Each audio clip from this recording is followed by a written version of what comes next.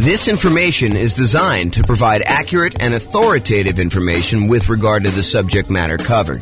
It is offered with the understanding that the presenters are not engaged in rendering legal, accounting, or other professional services. If legal advice or other expert advice is required, the services of a competent professional should be sought. Welcome to the Sparks Real Estate Investing and Real Estate Financial Planning Podcast. Learn all about investing in real estate in Sparks, Nevada, with a combination of real estate financial planning and modeling with numbers specific to Sparks.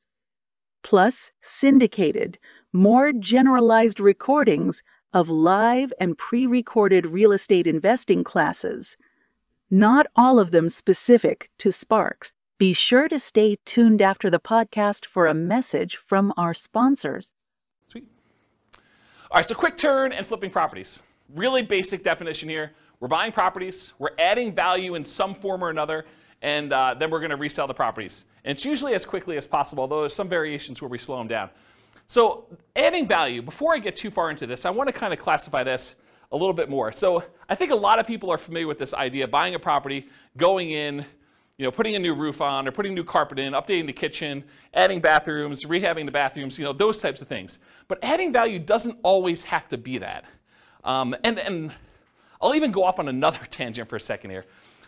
There was a period of time, many years ago now, where I used to cater to fix and flip investors. That was like my niche. I was a real estate broker, and that was my main strategy, is I would cater to real estate investors.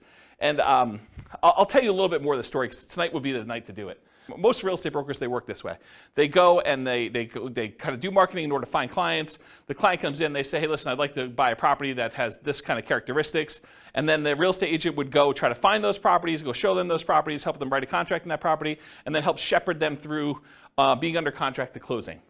I was like, fix and flip deals are much harder to find, especially in a hot market. They're a lot trickier to do, and I'm not going to work that way. What I would rather do is I would use skills in order to find properties that are hiding in plain sight and more unusual fix and flip opportunities, or more fix and flip opportunities, or doing marketing in order to find off-market fix and flip opportunities for clients. And so instead of a real estate agent who would go and say, okay, you're going to hire me, we're going to have a buyer's agent agreement, and then I'm going to go help you do this, I said, that's not how I'm going to work, because those guys get paid when they close on a deal. What I said to them is, look, what you're going to do is you're going to write me a check up front. You're going to pay me a retainer. And from the retainer, I'm going to charge you hourly for the work that I do in order to find you fix and flip deals. And I'm going to analyze the MLS for undervalued properties and show you opportunities that you probably didn't know existed. But I'm going to charge you hourly for that. When you eventually do go buy a property, and I don't do this anymore, by the way, but when you go do and finally do buy a property, and you use me to buy the property, whether it's on the market, inside the MLS or outside the MLS, then I will earn a commission on that. And any money that you paid in up to that point, I will credit you back. So it's not like you paid any more. It's not like you paid, $10,000 plus the retainer and hourly. You basically paid the same fee, except because a lot of people say they want to do fix and flips and then they don't close, or there's a lot of work involved in doing fix and flips up front, that sometimes you get to the point where they're like, sorry, I wasted your time, but I'm no longer interested, things have changed or whatever they're doing. I was like, I'm not doing it that way. So I would actually help people do this, and I'd find those strategies that way. And one of the reasons I tell you this is, one of the secret things that I found with properties is a lot of people they look for very distressed properties that need a lot of work, that are smoke damage or water damage, or they got mold, or they got asbestos, or they had meth in them or something like that. There were some other ones that were hiding in plain sight. And the best way I could describe this, as one example, this isn't the only way to do it, but one example of this was grandma's property. So you'd go find a property that was in a 30-year-old neighborhood that was in perfect grandma condition. It was like you walked in and it was like pristine 1980. Everything looked brand new. There was plastic runners on the ground where grandma decided she didn't want to walk on the carpet, so she would do that. She would never use the kitchen. Everything looked exactly perfect. But it was really outdated. And so a lot of times those properties were fix and flip opportunities where you could go in and you could update things that was 1980s grandma into modern day stuff, and there was a big enough spread where you could make those work. And so they were sort of unusual fix and flip opportunities that not everyone was thinking of. And that was one of the examples that we would use. Because I would take, I'm not going to go off on too much tangent, but I would download all the data from the MLS, and then we would actually run analysis on them in order to find properties that had below normal price per square foot, or we would look at what the taxes were and try to find undervalued properties that way. So there are a bunch of different things we were doing that way. So I guess what I'm trying to say is adding value isn't always what you immediately think of when you think of fix and flip. It could be these more unusual grandma type properties as one example, or it could be a liquidity issue where someone needs to sell very quickly and they're willing to sell at a big enough discount, but you could almost put it on the market as is and sell it for a higher price. And the only reason that they were willing to sell it for you wasn't that there was anything wrong with the property. You didn't need to add value and you didn't need to go in and fix stuff up. It was you were adding value by adding liquidity to the marketplace. Does that make sense? That it's not always just swinging the hammer, or replacing carpet, doing kitchens, doing upgrades. Make sense, everybody? Okay, cool. So typically, we're buying properties, adding value in some form or another, then we're reselling properties, and it is primarily used as a means of generating income. We'll have a slide here in a second where we talk about real estate investing versus real estate entrepreneurship, and this is a real estate entrepreneurship type activity. You're in the business related to real estate. You're someone who's going in and you're trying to find deals, do labor, whether it's yours or managing someone else doing the hammer swinging, carpet replacing, upgrading kitchens, or managing someone, or doing it yourself, or managing someone. And so you're in the business. It's an entrepreneurship activity. So it's a job. You're getting paid to do this labor. So realize if this is like the class that you want to do, this is the strategy you want to do, that you are really looking at a job. This is not like a passive wealth building strategy like a lot of the other ones we've taught so far, like buy and hold, or nomad, or house hacking, or things of that nature. Make sense, everybody? Okay, cool. I run a really informal class. If you've got questions, go ahead and interrupt. I probably will ask you to use the microphone, and Rachel has volunteered to be the microphone runner tonight. She told me earlier that she said, I would love to do that job. So, yeah, because you're going to ask a lot of questions anyway. All right, so exceptions. So I'm going to go over what I think is a generalized way of doing fix flip, kind of quick turning properties. But there's all these weird exceptions, and there's no way I could cover every single one of them. So, if you come to me and you say, but what about this, James? Yeah, I'm sure there's some exceptions to that, and feel free to bring them up if you want to. But this is not the only way to think about it, but I've tried to think about it from a pretty comprehensive way, and I've tried to do it in a more most common sort of way rather than these really obscure cases, okay? And also, beware, just because you think that you don't think there's a chance that X can happen doesn't mean that it won't happen. So this is designed to be like a starting point discussion to help you make better investing decisions on your own with additional knowledge, but make sure you do your own research. Do not rely on me solely as your kind of like business person who taught you how to do this. All right. Quick turn and flipping variations. So I listed out what I consider to be the 4 major quick turning, flipping kind of like strategies, variations on this strategy. So there's the most traditional one.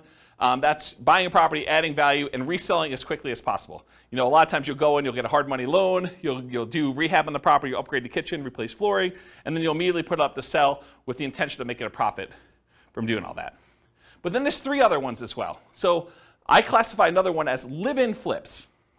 And live-in flips for me is when you buy a property as an owner-occupant, you move into the property, and you get owner-occupant financing in most cases. So a lot of times you're buying like a property with 5% down, or 3.5% down FHA loan, or 3.5% down FHA 203K loan, which is like the rehab version of the FHA loan that allows you to finance the purchase and also the repairs.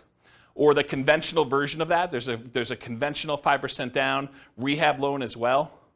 Or you do like a USDA nothing down loan or a VA loan with nothing down, and you buy a property with the intention of, over the next year or so, doing your fix-up on the property with the intention of, after a year, selling it. That's what a live-in flip is to me. You move in the property, do the fix-up while you live in the property, often you're doing work in your spare time. This is like a second job. That's really what it is. After you get done with your regular job, you come home and you start fixing up the property. There's a variation on this, and I call it the 2-year tax advantage live-in flips, or slow flips. So the first live-in flip is like you're doing it at a reasonable time. Technically when you get the loan for an owner-occupant, you agree to live in the property for a year. So it's going to be hard for you to do it faster than a year. And there's an incentive, a tax incentive for you to wait a year. And that if you wait more than a year, you have long-term capital gains on any gain you had on the property. So that's a 15% tax rate usually, unless you're in some weird tax situation, but usually a 15% tax rate for after a year's point for doing the gain on that. But sometimes you'll say, hey, listen, I want to go and buy a property and I want to live in it 2 out of the last 5 years because I don't want to pay any taxes, any capital gain taxes on the sale. And so you buy a property very similar to the regular live and flip, except you move in with the intention of staying there 2 years. And the reason you do that is instead of having to pay that 15% capital gains tax rate after you've lived there for a year, you decide if you wait another year, then I can do it and not pay any tax on the gain at all. Okay, so that's one of the reasons why you do that. And then the final one, it's a variation on the regular flip. So the traditional flip, you're buying a property, usually getting hard money loan or paying cash or something like that, and then you're doing the fix up and then you're reselling it. With the partnership flip, you're going to partner with the seller. So instead of you going and getting hard money loan or some other type of financing, you go to the seller and say, look, Mr. Seller, your house needs some updating and I can get you more than what you would net if you partnered with me and do this. And I will go in here and I will pay for out of my own pocket to have contractors come in and do all the work on the property. And then when we sell it, you'll pay back all the money we paid for the upgrades, we'll pay off your loan and we'll split the profit. And I think we could do better than that. And so the idea behind a partnership flip is instead of you buying the property from the seller, doing the work and selling it, you partner with the seller, you do the work, and then you both sell it and you split the profit in some form or another. So that's what a partnership flip is. Okay? Any questions on the 4 strategies? You guys knew about all those? You have the microphone? Yeah, it should be on. It doesn't project your voice. Just so records. with the partnership flips, how is that price difference determined, the spread between what it would have sold for before and then after? Is it just based on a pre-renovation appraisal? Or how is that price determined? It's completely negotiated between you and the seller. Okay. So you can structure these any way you want. It's whatever you can get a seller to agree with, right? So I don't think a lot of times you're talking about, this is what you would have gotten, although maybe that's part of your presentation. This is what you would have gotten if you hire a real estate agent. It's going to be 6%, and most buyers are going to come in. They're going to want to negotiate the price down, and so you got another 2 or 3% that way, and you got your share closing costs. And so by the time everything's said and done, you're talking at a 13% discount from where you thought you were going to be.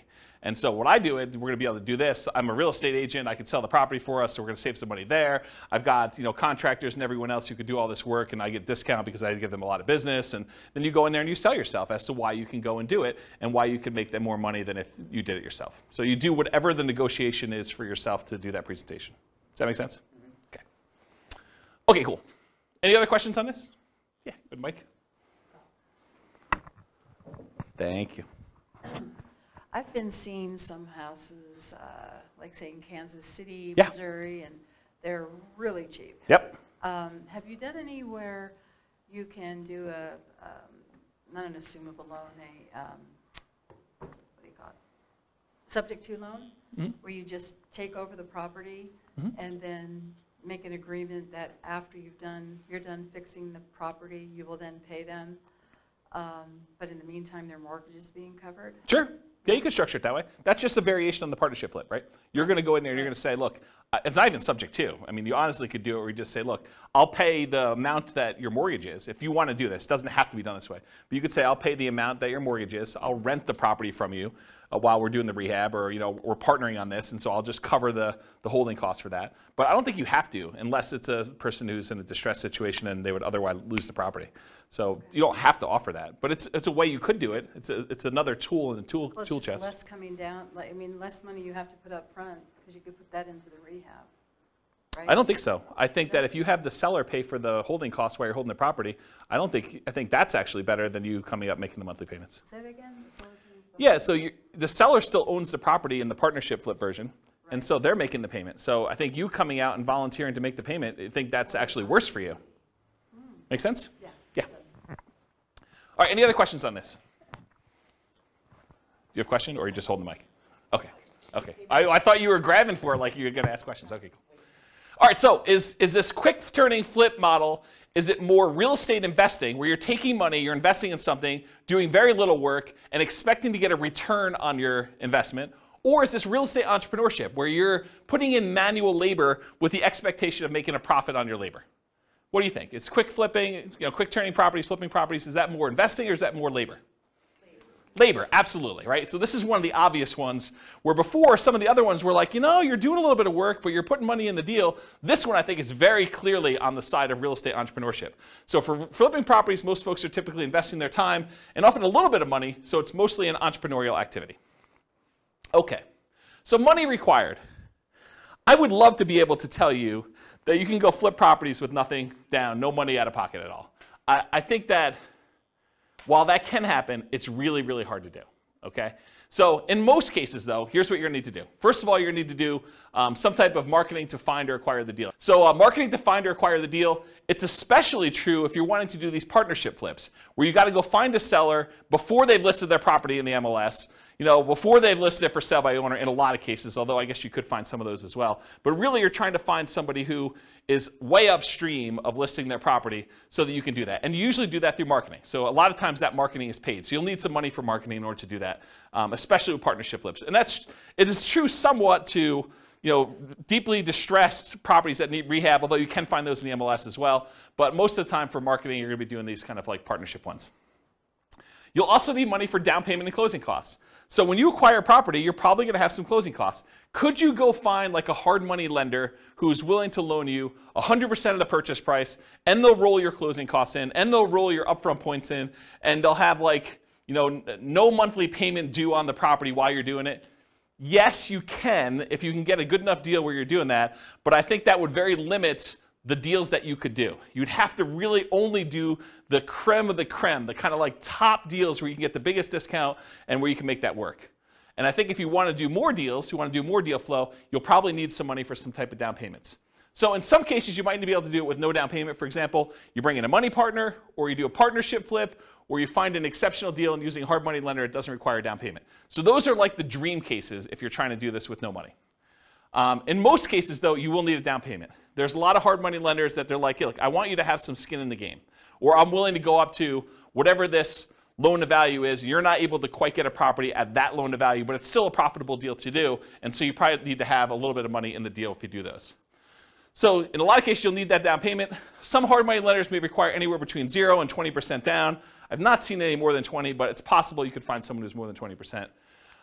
Or conventional loans, you could do these kind of conventional non-owner occupant loans as little as 15% down with PMI, although it has to be in good shape. It has to be a property that you can get a conventional mortgage on. 20% or more for properties that qualify for conventional financing, and not all will qualify. So if it doesn't have the basic stuff that a property needs, the kitchen doesn't work, doesn't have bathrooms, things like that, or it's uninhabitable, you're going to have a hard time getting a conventional loan. But grandma's property, you can get a conventional loan on because it looks perfect. You went and looked at the property, you're like, there's nothing wrong with this. I can move in. Okay. Also, you can do live-in flips where you could do that with nothing down, a VA loan or a USDA loan. Those are nothing down loan programs. Or an FHA loan, 3.5% down. And there's an FHA loan that allows you to do rehab costs included with the loan. That's the FHA 203K loan. And then that would be 3.5% down. And they'll loan you repair money too with 3.5% down. Just a side note, you cannot do your own repairs with the 203K. You have to hire a contractor. That's part of the loan contingency. They kind of like do it out and pay the contractor directly. Or you can do 3% or 5% down conventional loans. And there are versions of conventional loans that also allow you to do repair money as well. And then I think that's it for the live-in flips.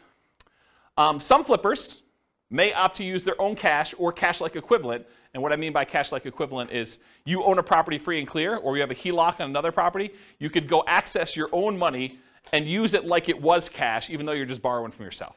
Okay?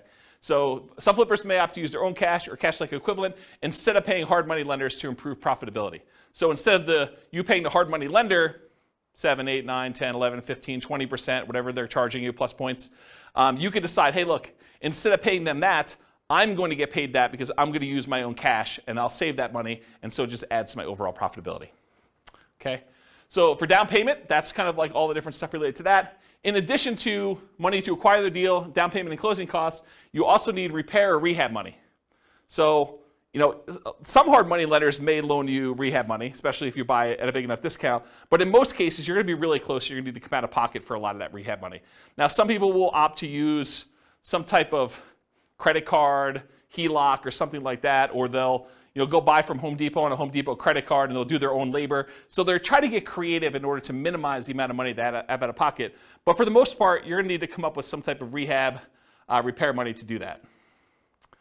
Holding costs. So a lot of times, even if you do a hard money lender, they're going to want you to make payments. A lot of times it's interest-only payments on the loan. Some of them will do like, we won't do payments for the first 6 months. It's already rolled into the cost of the loan, or maybe they'll add it to the loan balance. Well, they won't require you to make monthly payments on it. But not all hard money lenders are like that. And so you'll have some holding costs on the loan while doing the rehab. And once you've done the rehab, marketing the property for sale. So you may have 3-month rehab period, or 4-month rehab, or 6-month rehab, and then after that you have 2 or 3 or 4 months in order to market the property and then wait for it to close before you can get paid. So you might have 3, 4, 5, 6 months of holding costs between rehab period and marketing period in order to do that. Does that make sense, everybody? Okay. And then marketing or staging costs to sell, or hiring a real estate professional who could do that for you. So you don't have to be the one to do the marketing costs of get it in MLS and put up the signs and do yard signs and get it out and distribute flyers and print up flyers and floor plans and photos and all that other stuff, or staging of the property. You can hire a real estate professional to do that, but realize that's a cost that's usually coming out of the sale if you're not doing it yourself. And then finally, I guess it is finally, reserves. So you should not be doing flipping properties without reserves. I don't know how many clients, like top-notch professional flippers, that they get into a property thinking the rehab's going to be $20,000, $30,000, $50,000, and ultimately find out that it's 2 times that. They thought that they knew what they were getting into. They get in the house and they find out a whole bunch of things that they didn't know about, and they're unwilling to sell a product that they know has problems and that they didn't fix. And so you need to have reserves to take care of those things.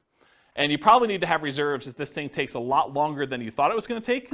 You buy in a property and you thought rehab is going to be 3 months, and you're going to be out in 3 months, and it's not under contract by 3 months, and so you got to hold it for 6 months or whatever it is. So you need to have reserves, just like you do with any other strategy.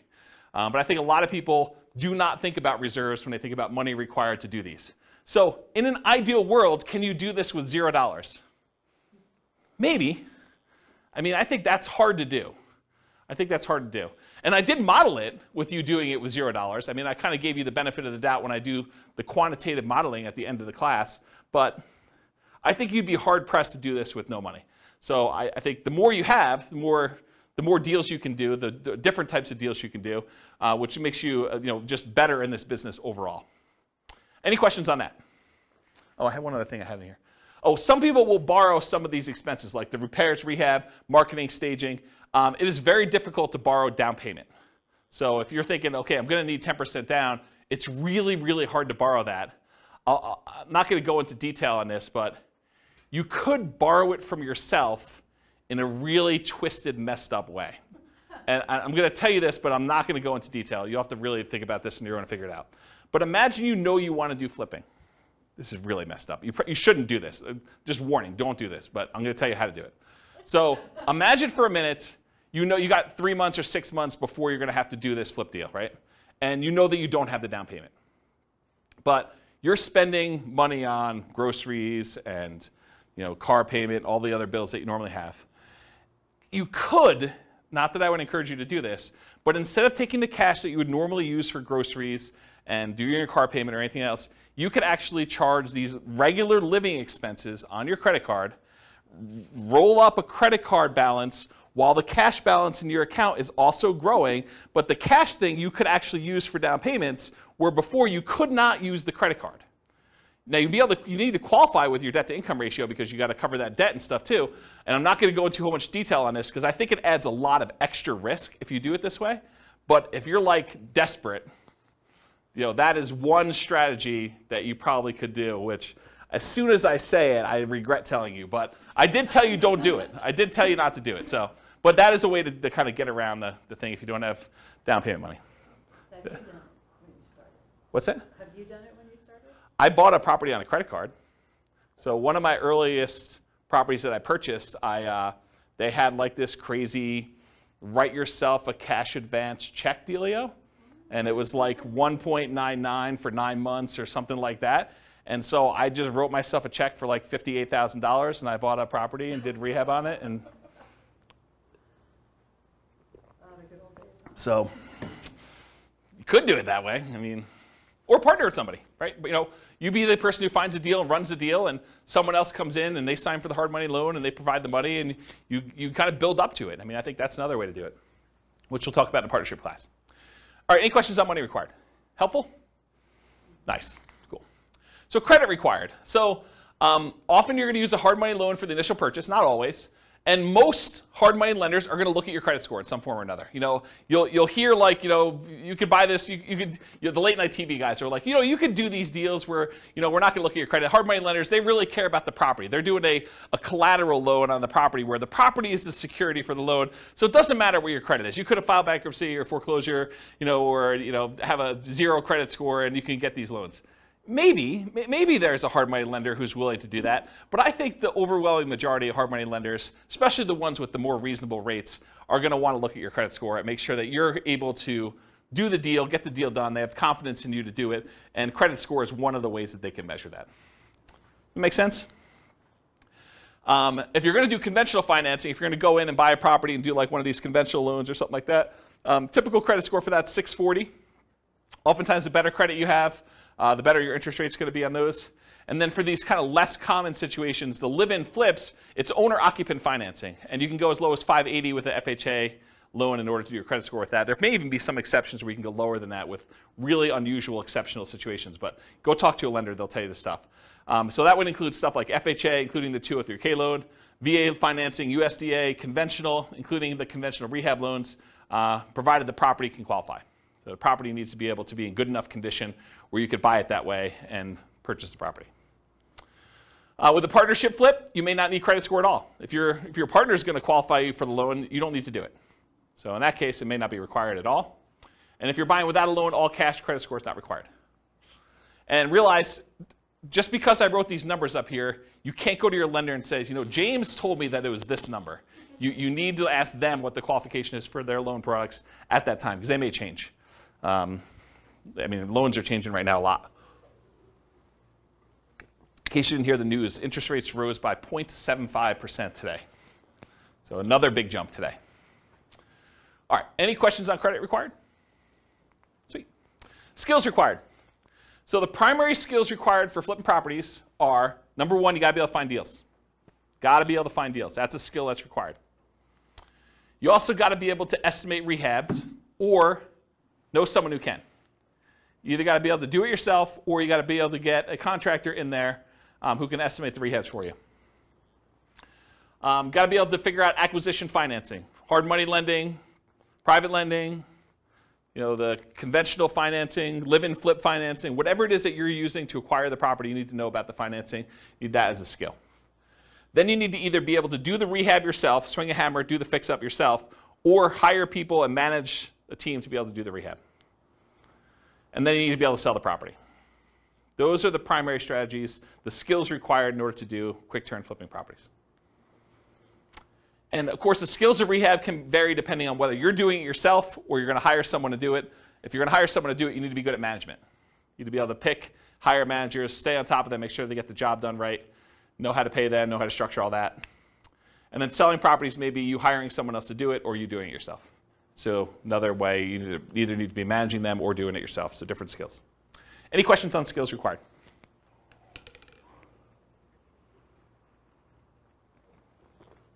All right, stability. So flipping properties is very actively stable. I finally looked up the guy's name, for those that came to other classes and you're like, James, you should know his name. Shane Parrish from Farnham Street came out with a blog post where he talked about this concept of something being actively stable or passively stable. And I went and I re-looked at the blog post just so I could do it. And the example he used was a boat. If you have a boat and you don't do anything, the boat is just kind of like naturally stable. Just sits there, floats, bounces around a little bit. But if you're not actively doing something, it's not like you're going to drown. But a jet fighter is something that is actively stable, where if you're not actually actively using the controls, you're going to die. So real estate investing, when I kind of thought about this, I was like, oh, this kind of applies to real estate investing in a weird way. I think real estate investing overall is actively stable in general. If you don't do anything with your property, eventually you'll lose your property if you don't pay taxes on it. But there's variations. There's like a spectrum inside real estate investing. For example, if you go get a interest-only loan that has a balloon at the end, if you don't do something about the balloon at the end, that's worse than if you have a 30-year amortizing loan that's going to pay itself off over 30 years. That is less actively stable than a interest-only loan with a balloon.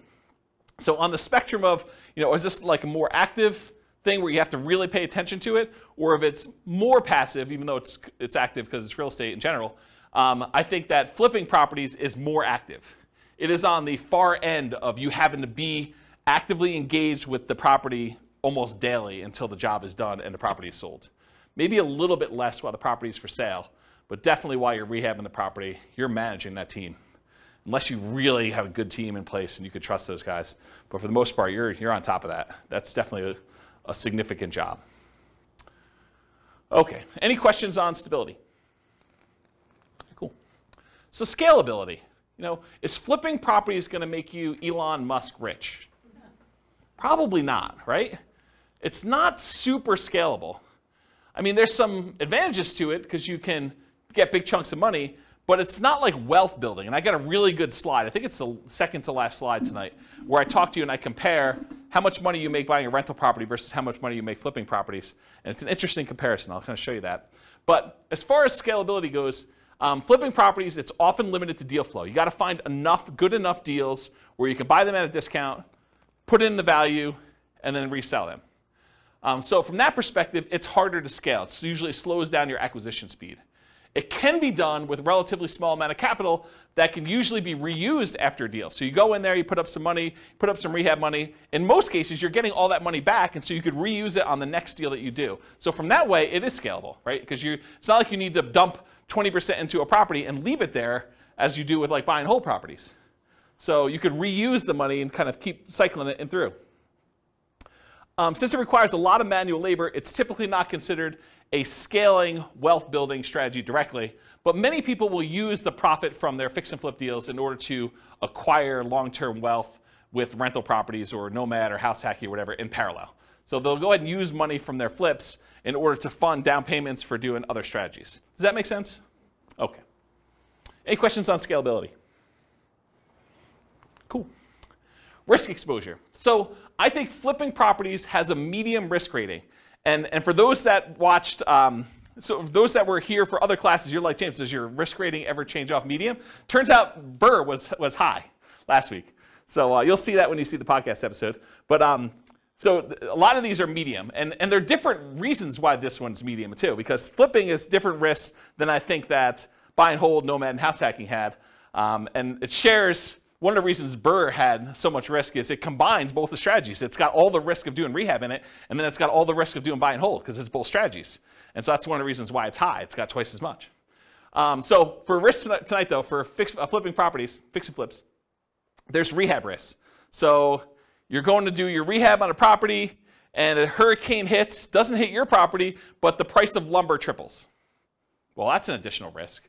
Or your contractors get all pulled off to do another project, or you expected to do a rehab in the kitchen. Once you kind of pull the kitchen out, you realize there's mold, and now you got to do mold remediation in the property. Or you happen to test for meth because after you buy the property, you are talking to the neighbor like, I'm finally glad someone bought that meth house, and that those meth dealers are no longer here. And you're like, what?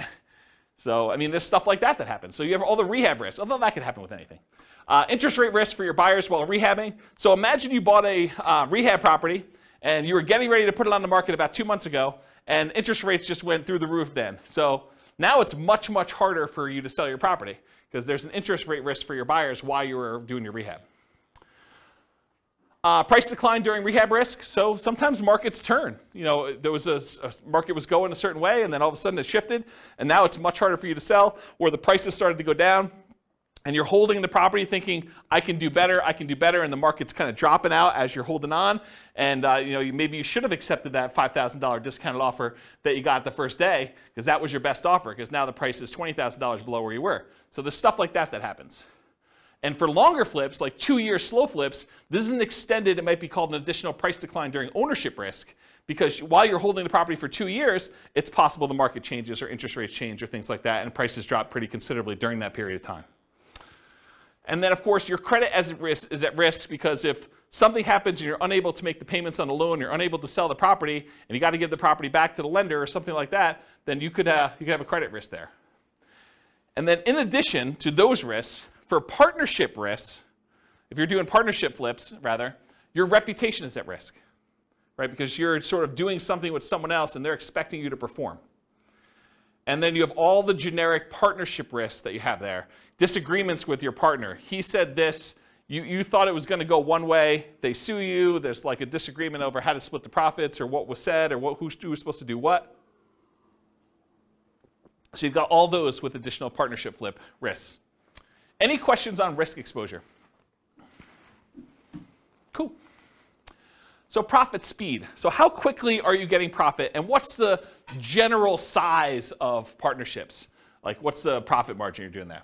So how quickly you make money. With partnerships, it's relatively quick. Usually you're buying a property, and once you sell it, 6 months later, 9 months later, a year later, sometimes a little bit faster than that, you're getting your profit out.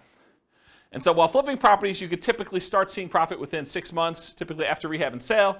You may capture some natural appreciation. If you're holding the property and the market's going up like it's been going up the last year, 15% a year, whatever it's been going crazy up, you get to capture this sort of natural appreciation while you're holding the property and you're rehabbing. It's going to sell for more than you originally thought because the market's going up while you did this. And I will tell you, some flippers actually will factor that into their offer.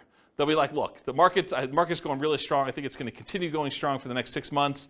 I know this particular seller is going to get offers from a whole bunch of other investor flippers, and I really want this deal because I got to get my guys busy or whatever it is. And so I'm willing to factor in some of that natural appreciation. I'm going to sell it. It's comping out right now at 400. I'm going to pretend it's going to comp out at 420 because I think it's going to go up 20K over the next 6 months that I hold it.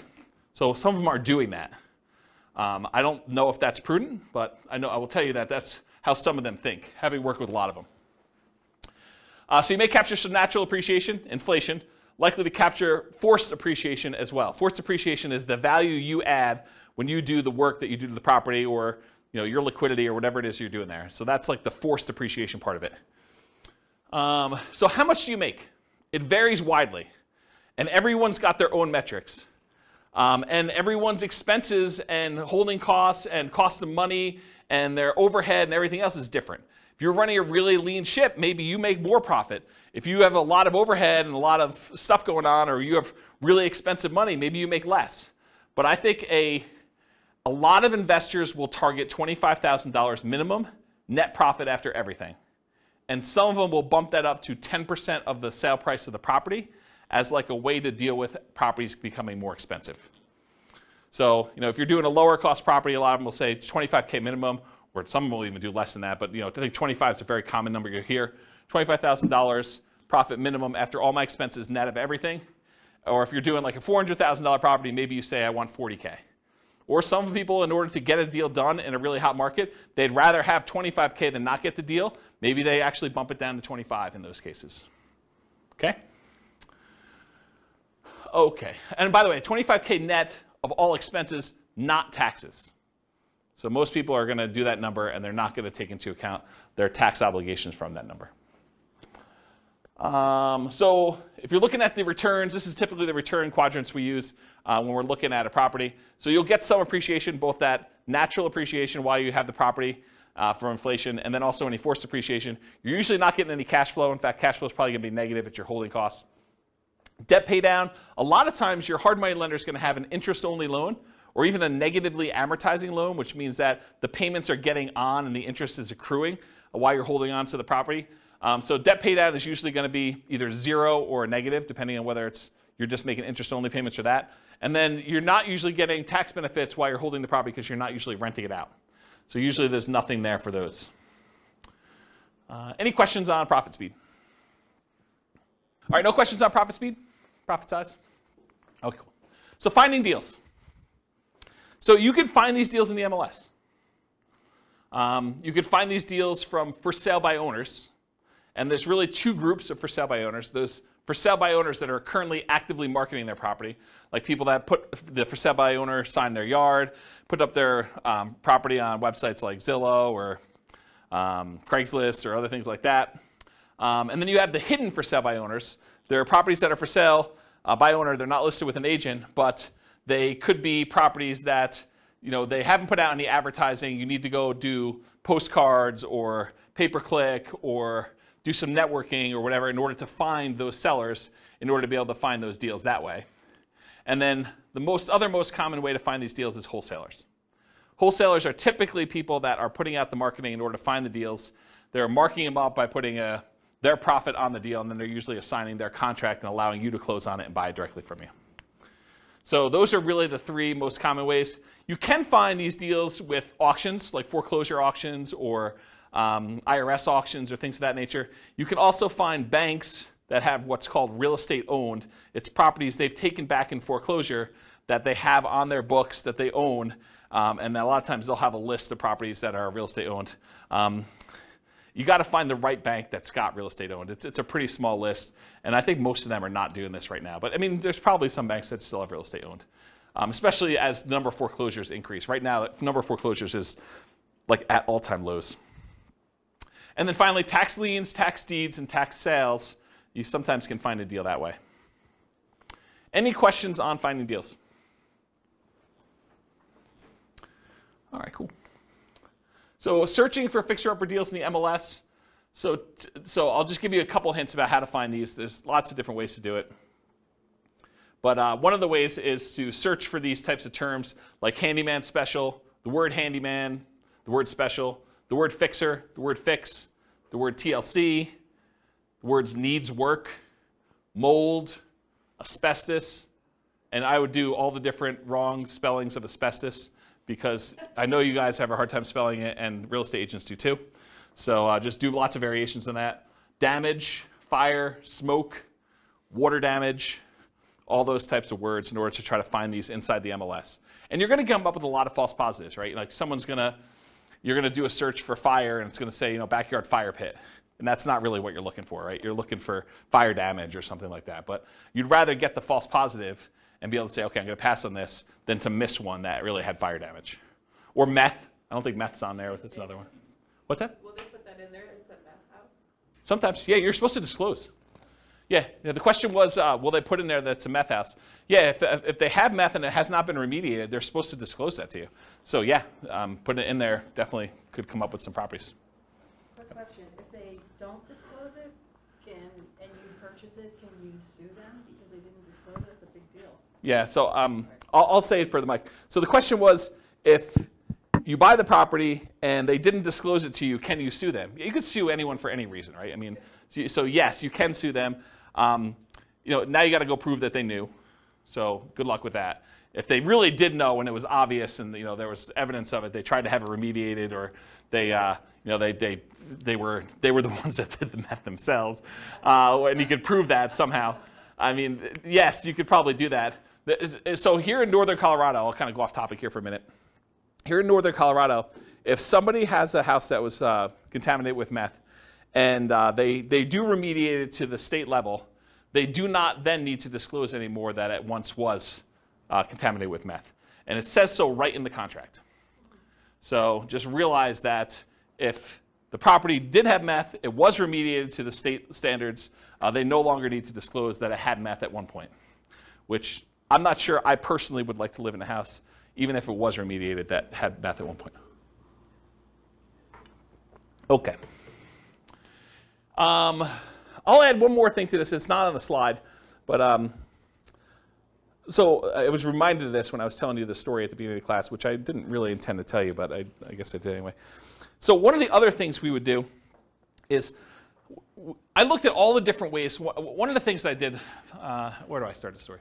One of the things I did to try to find fix and flip deals is I went through and I looked at, I don't know, whatever it was, 20 years of MLS data. And I looked for pairs of transactions. So somewhere where a property was purchased in the MLS, and within 6 months later, that property was sold again. And so then I would go find, okay, this was a pair of transactions for the exact same address. And so I'd find that pair, and then I would have what I refer to as the fix and flip, the pre-fix and flip house, and then the post-fix and flip house. And I could do a whole bunch of data analysis on that. I can go look at, what's the spread, like how long were the properties listed for, how long they stayed on the market, what the typical discount was when they made an offer on the first one, what the typical premium or discount was when they resold the property, how long it took to resell. So I can look at a whole bunch of data. But one of the things I wanted to do, now that I had these fix and flip pairs, I wanted to go look at all the initial transactions and try to find out ways that I might be able to identify those that were not obvious. And one of the things that came out of this, it wasn't the only thing, but it was a pretty strongly correlated thing, and that was the ratio of the list price of the house, what they were trying to sell it for, and what the taxes were on the property. Because taxes are a proxy for value. So taxes sort of represent what the assessor believes, based on how they run their own comps, what the property is worth. So if you look at a neighborhood and you can see, this has taxes of $2,000 and the property's worth $400. This one has taxes of, $2,200 and it's worth, $440 or whatever it is. If you find discrepancies, properties where the ratio of taxes to purchase price, and you could do it either way, one divided by the other, and you could do either one you want to do, just measure it the right way.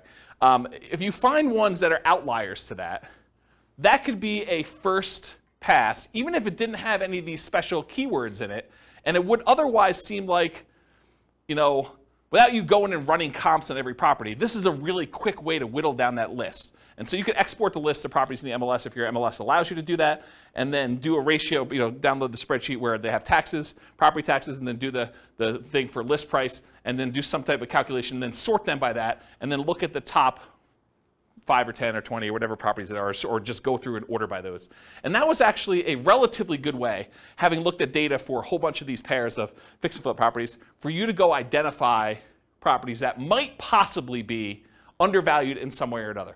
Or you could also find properties where the taxes were abnormally low because there was some type of homestead exemption or senior exemption or something like that. And so you find some of those too. But some of those are also grandma's properties, right? Like the homestead exemption where it's been kept pristine for 30 years, that is another way to kind of identify grandma. So I'm not sure that's the worst way to look for. Any questions on that not intended to be covered topic? Sweet. You guys got a whole bunch of bonuses. So market conditions. Oh, wait, question. Oh, dumb question. Well, I don't know about those. I didn't say there were no dumb questions. I didn't say you could ask dumb questions. But go ahead. So I know I know how to look up property tax information on homes, but Sure. Can you look up if it's homestead or senior discount? Is that listed on? I don't know. I've never looked it up that way. Okay, because I sort them by the ratio of taxes, and that's how I look at them. Okay. And I wrote software to do it. I wasn't even doing it manually. No, I understand that. I was just like, can you actually figure out that's why it's lower or not? That was one of the things I was trying to. No, I don't. Maybe you can call that in the assessor and see what they say. Yeah, I don't know. I never looked that up. They don't have to pay that much. Yeah. Yeah. All right, cool. Any other questions? All right, so market conditions. So where does this strategy shine? Like, what's the best market to do fix and flips in? So it's got to be a market where you can buy properties that need work at a discount. All right, if you're thinking you could do it in our current market, well, our current market 6 months ago, that's really hard to do. It's hard to buy any property without paying a premium over asking price and find a property that needs work. Can you still do it? Probably. There's exceptions to every rule, as I said, but it's much harder to do that. If you want to do any type of volume or scale, it's tricky to do. There are other markets that are much easier to find distressed properties that you could do fix and flip with. The other warning I'll add about this is sometimes the reason you can get very distressed properties at a big discount is because it'd be really, really hard to sell them even if they were fixed up. So I think you want to find properties that you could both buy them at a discount and that you see ones that have been fixed up that are actually selling in that neighborhood and at a decent price. You got to look at the comps of what you could sell for in order to make sure you can determine those. All right, so ideal market conditions where you can buy properties that need work at a discount, value add opportunities in some form, and then markets with strong demand. You definitely need some demand in order to do it. It's not enough to buy it at a discount. You also need to be able to sell it in a reasonable time for a reasonable price. It is challenging in low buyer demand markets. It's also challenging in very high buyer demand markets where it's hard to get a discount on anything. Any questions on that? Very cool. Accessibility or availability of deals. These can be hard deals to find. Not as hard as BRRRR properties. BRRRR properties are harder to find than fix up. Why? Anyone know? Because BRRRR properties, you need to both find a property that would qualify as a fixer-upper, but then it also has to be an amazing rental after you buy it and do the refi. So those are even harder to find. Fixer-uppers, you could buy properties that wouldn't be good rentals and sell those. So they can be hard to find, although slightly easier than Burr, I told you that. Watch out for strong availability. Might mean that it can be harder to sell in a reasonable time. And some markets are much easier than others. Harder, but you might be able to invest in remote markets to find these deals. So you can do fix and flip remotely. It is harder to do. I've done some, and it requires different skills. You really need to have a good team in place on the other end to do it, or be willing to travel, or both. But you can do it. So if your market, if you're like, I can't do these in my market, first of all, I would test that assumption and see if it's just you and find out if other people are doing it. And then if other people are doing it, then you got to figure out like how to change your strategy to do that. But if you're really, it's very, very difficult, there's hardly anyone doing it here in your market, then you should go perhaps, and you really want to do this strategy, which maybe you pick a different strategy altogether. But you could go do it in another market that this is a more reasonable strategy to do. Any questions on this? All right, cool. So we're using retirement accounts. Can you typically utilize flipping properties with self-directed retirement accounts? Yes, you can. It is harder to do because it limits the work you can typically do on it. It is easier if you almost have like you and another flipper almost offer each other to do the loans for yourselves at like some type of swap rate or something like that, where you loan them money for their flip deals and they loan you money for your flip deals from your IRAs. Might be an easier way to kind of do that. It may also change the type of financing that you use. So might be harder for you to do certain types of loans by doing it that way. And I think I covered all that. Any questions on financing? Yeah, I want to give a mic to Nick in the back. Thank you. But if you were able to do them through there, theoretically, wouldn't you not have to pay any tax? Depends on... Or deferred? Yeah, it depends on your structure of your retirement account. I'd have to think it through. This is not my area of expertise. But yeah, I think you would have... Yeah, if you did it inside the account and all the money had to go back into the account, I think that goes into whatever the status that money already had. So if you're going to pay tax when you pull it out, it would be taxed at that point. If it was tax-free when you pull it out like a Roth, then I think it would be like that too. There's some other weird rules too, like if you're financing stuff within there, if you're using this for down payments, there's a whole bunch of additional rules, and like I don't understand this stuff that well, but like UBITs and things like that I'm just not familiar with. So you'll need to get some professional guidance on that one. It's harder to do, much harder to do than doing it with someone else's IRA. You can use someone else's IRA real easy. Okay. Yeah. Any questions? Cool. So quantitative analysis. Now we're going to get into numbers, just right on time. So flipping properties is a job. I want to point that out at the very beginning because financially, this thing shows up like extra income in our modeling, right? We're not modeling you're buying a house and you're getting the debt pay down over that thing. So a lot of times they're interest-only loans, and you're not going to have like appreciation happen while you're holding the property for 6 months because you're already kind of baking that in there. So it really just shows up as like lumpy income. Income that shows up like once every 6 months or once every 9 months or whatever the period of time that you've gotten there. It just kind of like poof, $25,000 shows up into your account because that's the net after all your expenses after you've done the deal and at whatever interval you have there. So that's how we model it, right? Because it's lumpy income.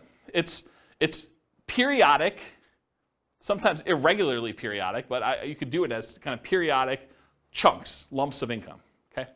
So the other thing that's hard is when we compare flipping properties to all the other strategies we've covered so far, like buy and hold or nomad or house hacking, it's already an unfair comparison because in one case, you're working a regular 40-hour-a-week job. Maybe you're kind of like leasing a property once every year or something like that to do the work. But with this, you've got like second job hours. So I'm kind of comparing one where you're not doing second job hours and you've got all this leisure time, and this other one where you're working a second job completely in order to do this, right? And so it's automatically an unfair advantage to kind of compare them, and you'll see why. So I could take like one model of this thing and really spend 2 hours just going through all the different risk profiles and how this varies and what your income looks like and your kind of cash flow looks like and all this other stuff, like just based on like one strategy. So tonight I'm just going to focus on financial independence, how long it takes you to achieve financial independence, using the strategy, but I could easily just go in and dig into all these other variations and how this really works and mechanics of it, which I just don't have time to. Eventually, they may be their own class. For this particular strategy, because it's not my primary thing, like this is not my, I don't know if you guys can tell, but this isn't my normal topic to teach, right? Like fix and flip. I do have a lot of experience, especially helping clients. I don't do a lot of fix and flips myself. I've done a few. But this is like, I used to cater to this. This was my niche for clients doing it. And I did this for several years doing it this way, but I don't know. This isn't my normal class topic that I teach. It's sort of like a secondary topic. So I don't know. Maybe I will teach more. Maybe I won't. It is naive to generalize these results. Don't think that you truly deeply understand all the nuance from just this class, right? You can't go out and claim that you're a guru and expert and start teaching this based on the stuff you learned in this one class, okay? All right, so modeling flip income. So this is a specific issue that deals with the real estate financial planner, and I just want to bring it up to your attention. It probably doesn't come into play in this class, but it will come into play if you copy this scenario into your own account and you start playing with it. So the issue is specific to the real estate financial planner software. You could model flipping income in one of two ways. The one way you could do it is you could say, I got lumpy income, I get a lump sum of $25,000, maybe it's adjusted up for inflation, every 6 months. And if you did that, the way that we calculate debt to income is I calculate debt to income month to month. So I look at the income you had in that month and the debts you had in that month, and I tell you what your debt to income was in that particular month. I don't look back a year and say, your average income was this, and like your average debt was this at those different periods, and then calculate your debt to income that way. And one of the reasons why we don't do that is because some people will actually get a job and they'll just gotten a raise in a job, and if they have their income for that 2 months, they should be able to qualify. They shouldn't have to look back on an average, and so it would mess up the math for those situations. So you could either do this lumpy income, which means the month you got that extra $25,000, your debt to income looks amazing because you got $25,000 of extra income. It drops your debt to income way down, and so it could look like you qualified to buy houses really easily that month. If we decide and we don't do it that way, we say, okay, look, you're making $25,000 every 5 months, let's say. I could just say you're making an extra $5,000 a month. And if you do that, the challenge with doing it that way is you don't really earn that $25,000 until after the 5th month, and then you have $25,000 all come in, but maybe you needed a certain amount of down payment, and that happened at month 3, really before you technically had the money coming in. So it's this really weird catch-22 where if I model it one way, it introduces one problem. If I model it another way, it introduces another problem. So you really do need to think about what you're doing if you're structuring these and making it work. And that's what this says. Any questions on that? All right, cool. So we're going to try to find out someone doing flipping, how long it takes them to achieve financial independence, and we're going to compare it to a lot of the other classes we've done, like buy and hold and house hacking and nomad and BRRRR and those types of things, and we're going to compare that. So in order to do that, I think it's fair for me to define for you what financial independence is mathematically. So financial independence is when you have enough income coming in from your investments to support your lifestyle. So in this case, for the example we're going to do tonight, they need $5,000 a month in order to support their lifestyle. And $5,000 a month gets adjusted up with inflation. So it's $5,000 when they begin, but 10 years from now, it's whatever that is, $8,000, $9,000.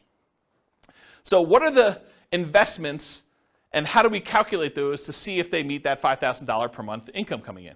Well, there's 3 different major sources of money coming in that we count. The first one is any passive income they have. And passive income consists of Social Security, any pensions, or any annuity income they have. So those are the 3 forms of passive income. In addition to that, besides passive income, the second thing is any cash flow they have from rentals. This is net of all their expenses. So it's you take the gross rents and any other income they have coming from the property, like maybe laundry service or something like that, and then you subtract out vacancy, property taxes, property insurance, maintenance, property management, mortgage payments. Did I miss any? Like all of the expenses on the property get subtracted out from it. The net that they have left over after all expenses is their positive cash flow, their net cash flow. And that counts toward their achieving financial independence. So that would count toward that $5,000 in this particular example. And then the third source is any money that they have invested in stocks or bonds or something like that, it does not include their equity in their property. Their equity in their property is something completely different. You don't count this in number 3. Equity kind of indirectly contributes to their cash flow. Because if you have a property that's free and clear, then it cash flows a little bit better. But the third one is any money they have invested in stocks or bonds or anything like that times whatever their safe withdrawal rate is. In this case, we're using 4%, but 4% of the amount they have invested in stocks, for example, divided by 12 because it's monthly, that would count toward their $5,000 a month income. So passive income from Social Security, pensions, annuities, any positive cash flow net of all expenses from rental properties, and then in addition to that, 4%, their safe withdrawal rate times whatever money they have invested in other assets, not real estate equity. Okay? So when all of those combined add up to be $5,000 a month adjusted for inflation, that is when we define that they have achieved financial independence. They're able to live off their passive income of some sort. Make sense? Their investment income. All right, cool. So if this person, which it's a couple, and I took out the assumptions because I got tired of covering them, but go listen to the previous podcast, and we talk about like all their situations, I believe.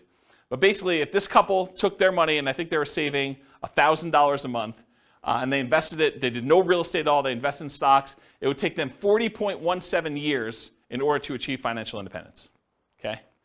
If they did buy and hold properties, if they just bought a one owner occupant property, if they bought 10, 20% down payment rentals, it would take them 31 years almost. So if they just did stocks, it would take them 40 years. If they just bought 10, 20% down payment rentals, they saved up money. When they got a down payment, they bought that rental. They save up more money. When they get that one, they buy another rental, and eventually get to the point where they have 10. They end up being financially independent in just over 30 years, 31 years almost. If they bought 25% down payment rentals, they'll be able to do financially independent in 29 years. So they save a couple years by doing 25% down. If they do 15% down, it's the same as if they put 20% down, 30.83 years. If they bought one owner-occupant property, didn't buy any rentals, and they invested in stocks otherwise, it would take them 33 years to achieve financial independence. And there's a whole bunch of other ones that I'm not going to go through.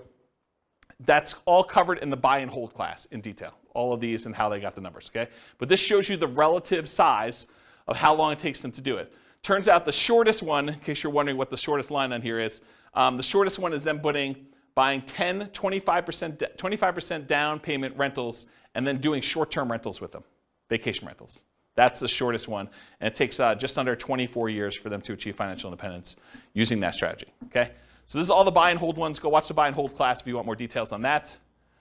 For the nomad stuff, this is where they buy a property as an owner-occupant, 5% down usually. They live there for a year, then they convert that one to a rental, and then they repeat that until they have whatever number we have on here, but usually 10 rentals. If they do 10 nomad properties, repeat that process 10 times, putting 5% down each time, they can retire, be financially independent in just under 27 years.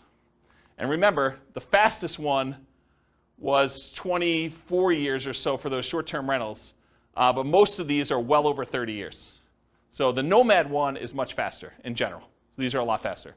Then there's a whole bunch of variations like fixer-upper nomad, nomad by proxy, nomad to short-term rentals. Nomad with short-term rentals is 12.83 years. That's one of the fastest ones.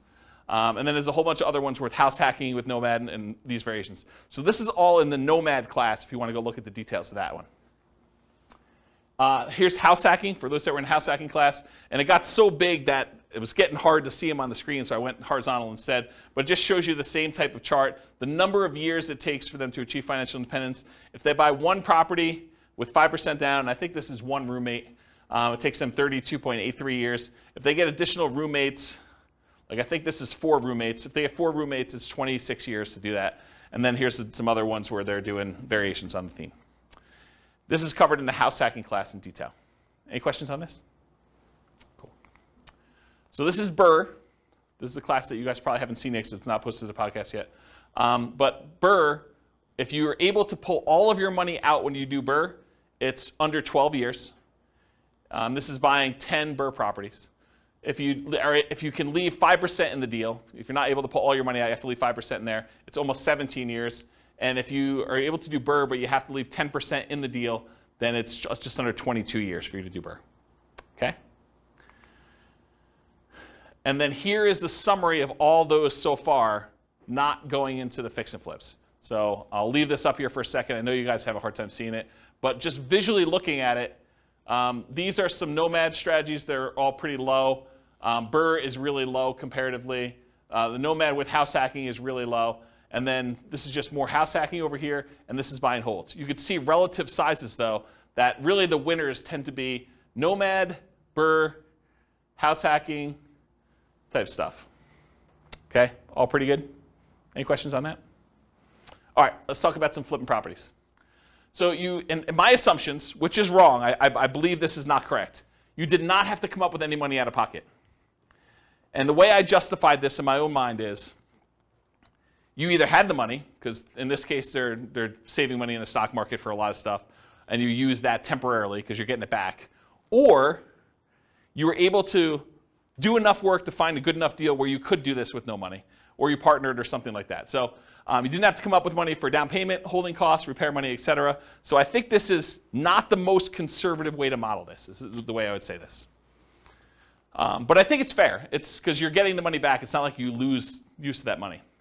I've also assumed you're earning $25,000 net after all expenses. Anyone have a problem with my $25,000 number? Anyone think that's ridiculously low or ridiculously high? Anybody? Okay. You guys using any different numbers? Do you guys do flips? You're using 25K for your number? More? After taxes, probably, yeah. Okay. Yeah, more, but, More. but then it gives us a buffer. Gives you a buffer. Yeah. And you'll a lot of times see 25. Yeah, okay. So basically it's 25. And so the amount adjusts up with inflation over time, so that 25K 10 years from now is more than 25K. And then paid taxes at ordinary income tax rates, because you're doing it in less than a year. So because you're actually buying a property, doing a rehab to it, and selling it within 6 months, you pay that money at ordinary income tax rates. So I figured out what their income would be based on how many they did in the profit of that particular flip and their income that they had, and I adjusted the number so that their income taxes were now higher on their paychecks, and the income tax was also higher on the fix and flip income as well. So I tried to make that adjustment for you so that it's a more accurate way to do modeling of taxes. Taxes increase as they earn more from flips. And then any money that they had extra left over is invested in stocks at 8%. They didn't do rentals in this particular case. So here's what the numbers look like if they do flips.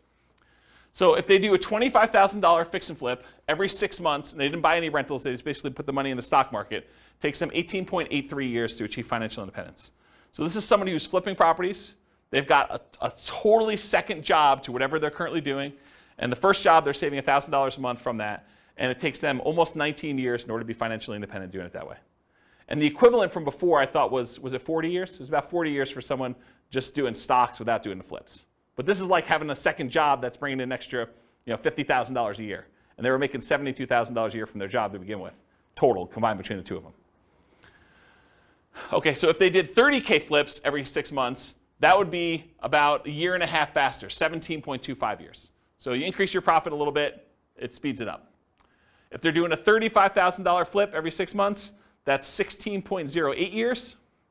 If you happen to do $40,000 flips every 6 months, that's 14.83. If you do $45,000 flips, it's 13.67. And if you're able to do $50,000 flips every 6 months, that's an extra $100,000 a year in flip income. It's basically working a second job in order to do 2 flips like that each year. That's 12.83 years in order to do financial independence. Any questions on this? You assume they do the work, or Get the mic. part of the cost? Where's the mic? It doesn't necessarily have to be a full-time. What was the question then? Oh, it wasn't a question.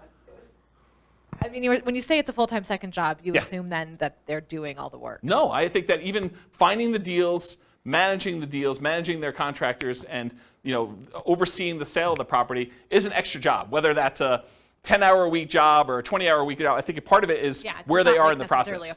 It's not necessarily a 40-hour-a-week second job or something. I think can it be. I think it depends. I definitely have had clients that this was their job, like they were doing this, and they were, I don't know, going and previewing homes to make sure that they had the comps right, and there's all that stuff that you don't think of that takes time up.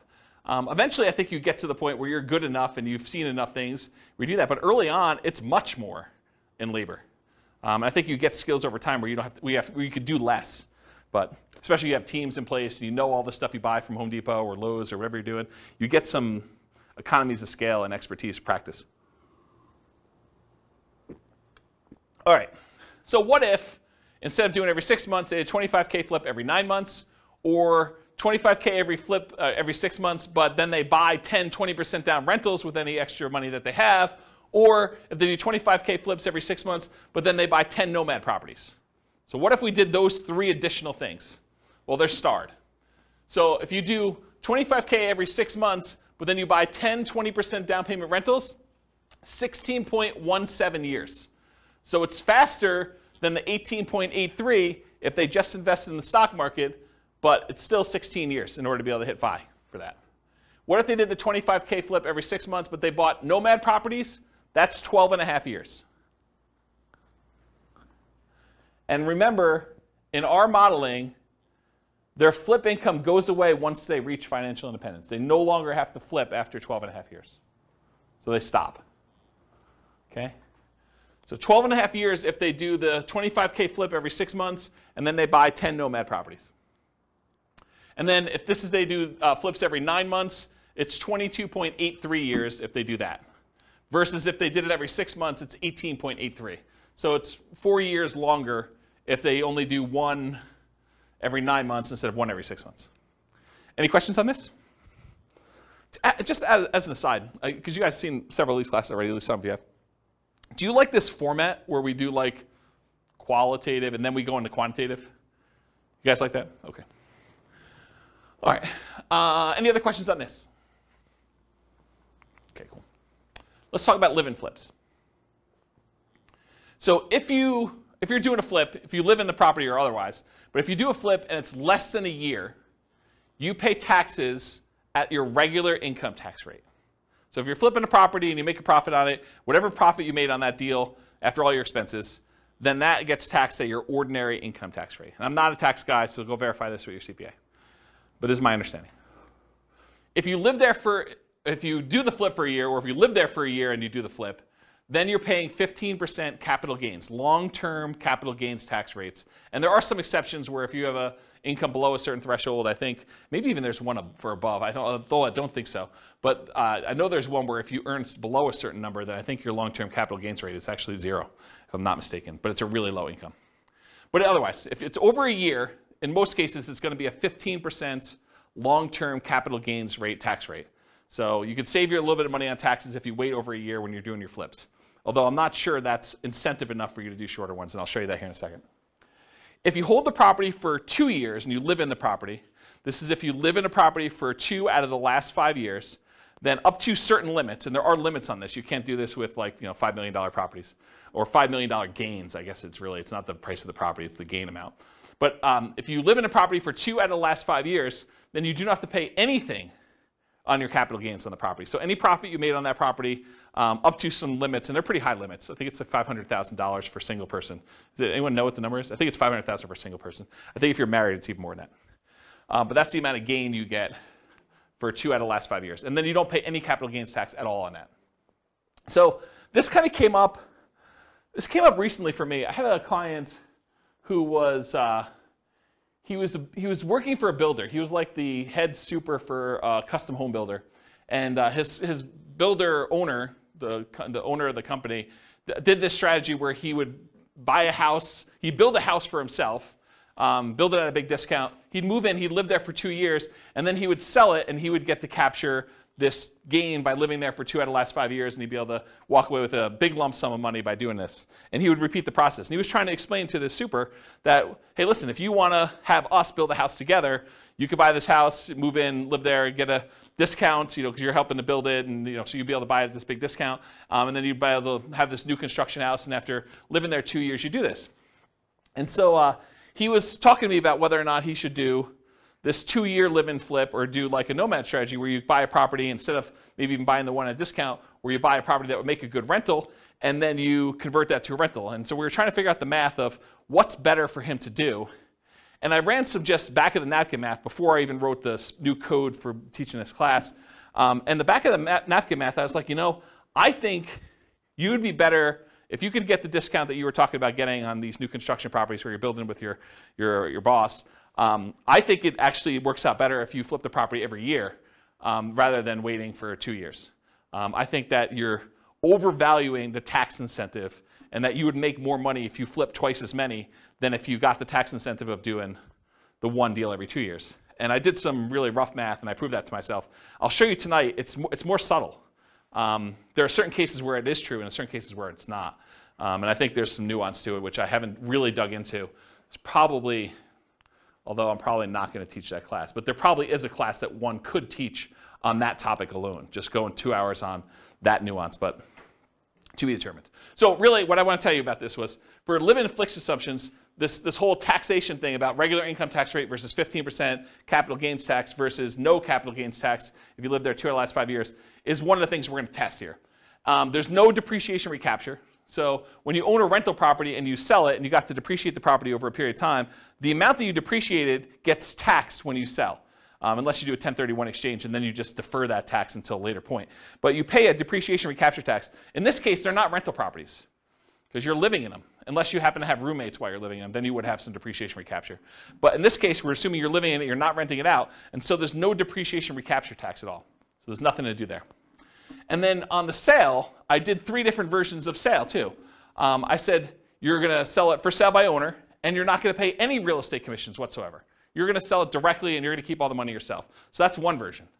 There's another version where you are a real estate agent, and real estate commissions, by the way, are completely negotiable. There's no fixed amount. So if I give you a number here, I'm not saying that every real estate agent charges this amount and that you should always use this amount. But I think 3% is a very common number you might see. And so I use 3%. So if you are a real estate agent, a lot of times you'll pay the buyer's agent who brings you a buyer 3% commission on the sale. And so I'll do some examples where 3% you are the real estate agent or broker. And also when you buy the properties, I assumed you got a 3% rebate on your purchase. So I'll do some examples here where you're doing live-in flips, and when you buy the property, maybe you put 5% down, and then you got 3% back when you bought it.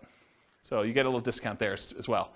And then the last version of this is you are not a real estate agent and you're not selling for sale by owner. You're going to hire an agent, and I just arbitrarily picked 6% as a real estate commission. Could have been 5, could have been 3, could have been 7, could have been 24. But I picked 6% as a real estate commission you paid for both the buyer's agent and the seller's agent to sell your house for you. And so we'll look at what the impact of commissions are on doing this. And then I always assumed you have a 1% closing cost to handle all the title insurance and your share of closing cost fees when you're doing the deal. Okay? So these are kind of my live-in flip assumptions. And so here are the live-in flips. Okay, where am I now? So 1 year live-in flips. So every year you move into a property and you flip the property every year. It takes you 39 years in order to be able to achieve financial independence, doing it that way. Oh, I should tell you, I think we're doing 10% discounts. So this is how I did it. I think this is how I did it. I think I assumed you were buying a property with a 15% discount, but you put 5% in repairs on the property, and so your net discount was 10. So if you bought a $400,000 property, you really are all in for $360,000. That's how I modeled it. Okay. So if you do the 1 year live-in flips, it's 39 years for you to achieve financial independence. If you do the 1 year live-in flips and you do for sale by owner, where you have no real estate commissions that you have to pay because you're doing it yourself, that's 26.67 years. So you save almost 13 years by not using the real estate agent on your sale. If you do the 1 year live-in flip and you are a real estate agent, where you get a discount when you buy and you only have to pay half the commission when you sell, then it takes 1 year, well, about whatever that is, a little bit more than a half a year longer, 27.25 years than if you did it for sale by owner. But it's still faster than if you did and you had a real estate agent do your sales. Okay? And then here are the 2 year tax advantage flips. This is where you're going to live in it for 2 years out of the last 5, and you're going to do those deals. Same metrics, you're getting a 10% discount. But there's an increased appreciation because you're holding it for a longer period of time when you do it that way. And you have some debt pay down over that thing. But you do get that in the other ones too. They're just more frequent, right? So 2 year tax advantage live-in flips, 34.92 years, just under 35 years for doing that. Remember, if you did the 1 year one, it would have taken you 39 years. So this is one of those examples where I thought it was going to be the other way, but it turns out the 2 year one is tax advantaged. However, that's only if you are paying the real estate agent. If you have a real estate license or you're for sale by owning it, it is the other way, as you'll see here in a second. So 2 year tax advantage live and flip as an agent, 29.17 years. It's longer for you to do it that way than for you to not do it that way. and then for you to do the 2 year versus the 1 year, I should say. And then the 2 year tax advantage live-in flips where you do for sale by owner, exact same time, 29.17 years, which is longer. The 2 year flips, either as an agent or when you're doing for sale by owner, take longer than doing 1 year flips where you are also for sale by owner or an agent. If that makes sense. Okay? Any questions on this? You'll also notice live-in flips take a lot more time for you to be financially independent than doing the flips every 6 months and investing in stocks or buying rentals or buying nomads or whatever it is. And because I can, this is all of them on the same chart. And the flips are in this middle section because it's alphabetical. So like somewhere between here and here are the flips. So you can get an idea of relative size of how long it takes. Some of the like flipping ones are pretty aggressive, but remember, they're getting jobs. This is like a extra job for you to go do this if you're doing these flips and whatever. So it's like almost an unfair comparison time-wise. I don't remember where I was, but it was somewhere in this ballpark. And you can see some of the faster ones are these nomads and nomad with house hacking, and house hacking ones are kind of like the faster ones. Buy and hold, a little bit slower. And then regular house hacking ones over here a little bit longer. Any questions on all of them? Not going to go into detail, but you can look at the chart at your leisure. Any questions? All right. This is the penultimate slide, second to last slide. And pause for dramatic effect. Take a drink, too. While you're drinking, it would be funny if you could add a bar. It would. So otherwise, I have to repeat it. It'd be funny if you could add a bar on that of getting a minimum wage job for 20 hours a week. Extra? Yeah. Yeah. Compared to the... This is the tricky part, right? Like, you think that's a great idea, and I do think that's a good idea too, but everyone's like, well, I have this unique situation. I'd like to see you do this where I get $50 more in rent, or, I hire a property manager, because a lot of these are without a property manager, or like, because there's all sorts of variations, or, I'm going to not do 5% down for all of them. We're going to do 3.5% down. I'm going to buy a duplex first or a fourplex, and then I'm going to do my 5%. How does that vary? That's why there's so many different variations. I mean, this is literally why I've zero concern. I'm doing like Real Estate Financial Planner podcast where I take one of these scenarios, and each episode is me diving deep into like one, and then I go and I drill into like exactly what's happening, and I can compare it to like another scenario that was before and show you how it's better and how it's worse and stuff like that. I have zero concern that I'm ever going to run out of these, right? Because I think I'm on like buy and hold, like 25% down. And I've got all these to go with like all sorts of variations of doing this. And what happens if I make more? What happens if I make less? Property manager, not property manager. Stop working before I technically hit FI and see if I can coast in. And there's all sorts of weird stuff to do. Because I was just thinking, you said two flips a year every 6 months for 30 years. Yeah. Man, that's a lot of time. Right. I totally agree. Yeah, and we all know that house hacking is the equivalent of getting a side hustle. Right? So you could do side hustle, go look at the house hacking ones. Those are kind of the equivalent, right? It's like getting the job for $650. So you could look at it that way. There's lots of weird ones. So. All right, so this slide. I used to have a very different version of this slide that I would teach. And the old version of the slide, I'll jump to the punchline, then I'll walk you through this one. The old version of this slide was, for every rental property you have, it's the equivalent of you doing a flip every year. So for every rental property you own, it's the equivalent amount of money that you would make from doing a flip every year. And I'm going to walk you through what I mean by this. So I just randomly took the properties we were buying in all these other scenarios, and I jumped to year 10, just to show you what year 10 numbers look like. So in year 10, the amount of money you make from appreciation on the rental, using a 3% appreciation rate, was about $15K. The amount of money you made in cash flow on that property, I think this is 20% down. The amount of money you made in cash flow on that property was $6,720. The amount you made from paying down on the loan was about $6,000, a little less than $6,000.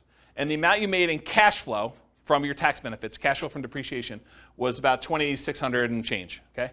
Add all those up together, it's about $30,000 in that 1 year from appreciation, cash flow, debt pay down, and the tax benefits of owning that rental property. Squint really hard, it's about 30 grand. If you do a 25K flip, About 10 years in the future, they're worth about $33,000 in change as your flip amount. So for every rental you own, it's very close to the amount you make in a flip over time. You make a little bit less earlier on, you make a lot more later on. But if you look at the chart, if you did like a chart of what your flip would be, going through all these ones, and then you did a chart showing you what your profit, overall profit from these 4 areas for doing a rental property, they're very similar. Okay? And that's every year. This is every year. This is the appreciation in this 1 year.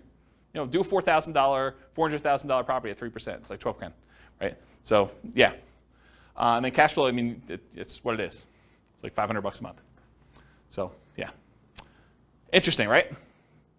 And is there more work doing a flip or doing a rental? One of them kind of becomes, especially if you have a property manager, one becomes very passive. And it just kind of like propels itself. So then when you have 10 rental properties, it's like doing 10 flips a year. Another way to think about that. Okay?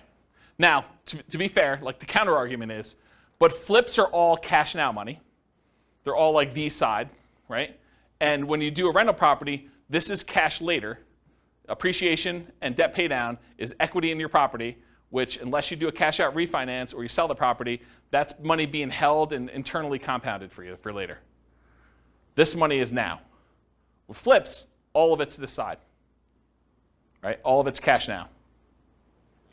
That's the counter argument. But in some cases, you want to have, you know, tax optimized returns later, because you're not paying taxes on the appreciation except for property taxes, and you're not paying taxes on debt pay down except whatever you had to pay for the income you earned that paid for this, right? So this is tax deferred in a lot of ways, where all the income you have coming in from the flips is money you have to pay taxes on that year, unless you're doing something weird, like the 2-year deferred flip or something. Any questions on this puppy? Oh, you have, all right, so conclusions. So I went through some numbers tonight, but assumptions matter a lot. Like, you can't go and say, oh, I attended this class once and James said that this particular strategy is always the best. No, because in different market conditions for different people with different income, you know, different relative skills, different appreciation rates, different rent appreciation rates, different stock market rates of return. Some will do better than others, some will do worse than others, and some may be very, very, very different than what we showed here tonight. So you can't just say automatically this is the best. I think what you have to do is you either need to do the math yourself or you need to put your own stuff into the Real Estate Financial Planner and model it out and then change your strategy and do a variation strategy and then compare the two. I'll also add one other thing. We really only looked at one measurement. We looked at how long it takes to achieve financial independence, when in fact, there's a lot of things to look at, right? There's the risk profile. You know, doing one strategy gives you a lot more risk. Like doing something where you only invest in the stock market gives you all that stock market risk, whether that's good or bad. You know, doing ones where you're buying 5% down rentals gives you a lot more leverage risk of the real estate. You know, that price resiliency or the equity resiliency and rent resiliency stuff that we kind of talked about at the beginning, where, you know, rents decline, that's potentially problematic. 80 flips.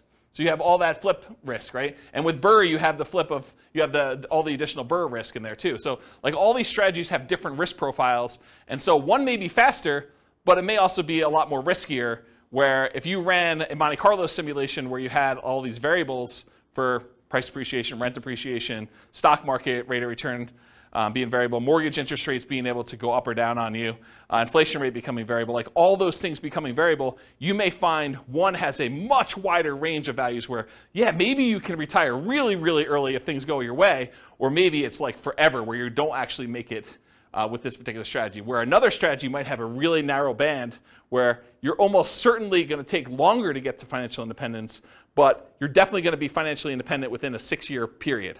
And so you might see that if you run your numbers and have certain things happening.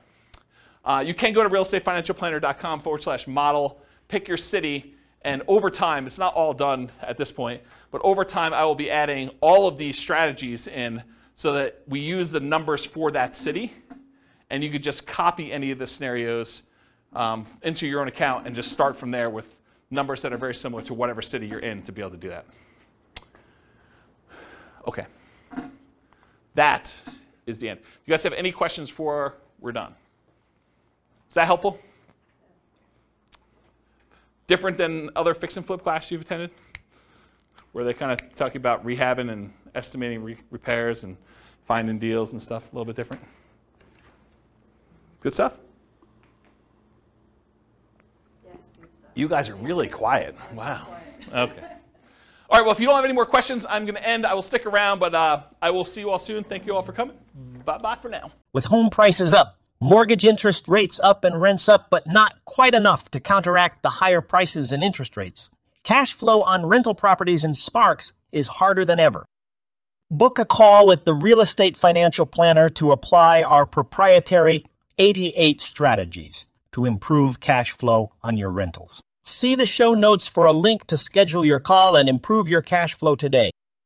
If you're a real estate agent, lender, or professional in Sparks that wants to help our real estate investor listeners, consider reaching out to learn about collaboration opportunities with this podcast. We'd love to add more value to our listeners by having you assist our investors buy, sell, and finance their real estate investments. See the show notes to schedule a call to discuss collaboration opportunities.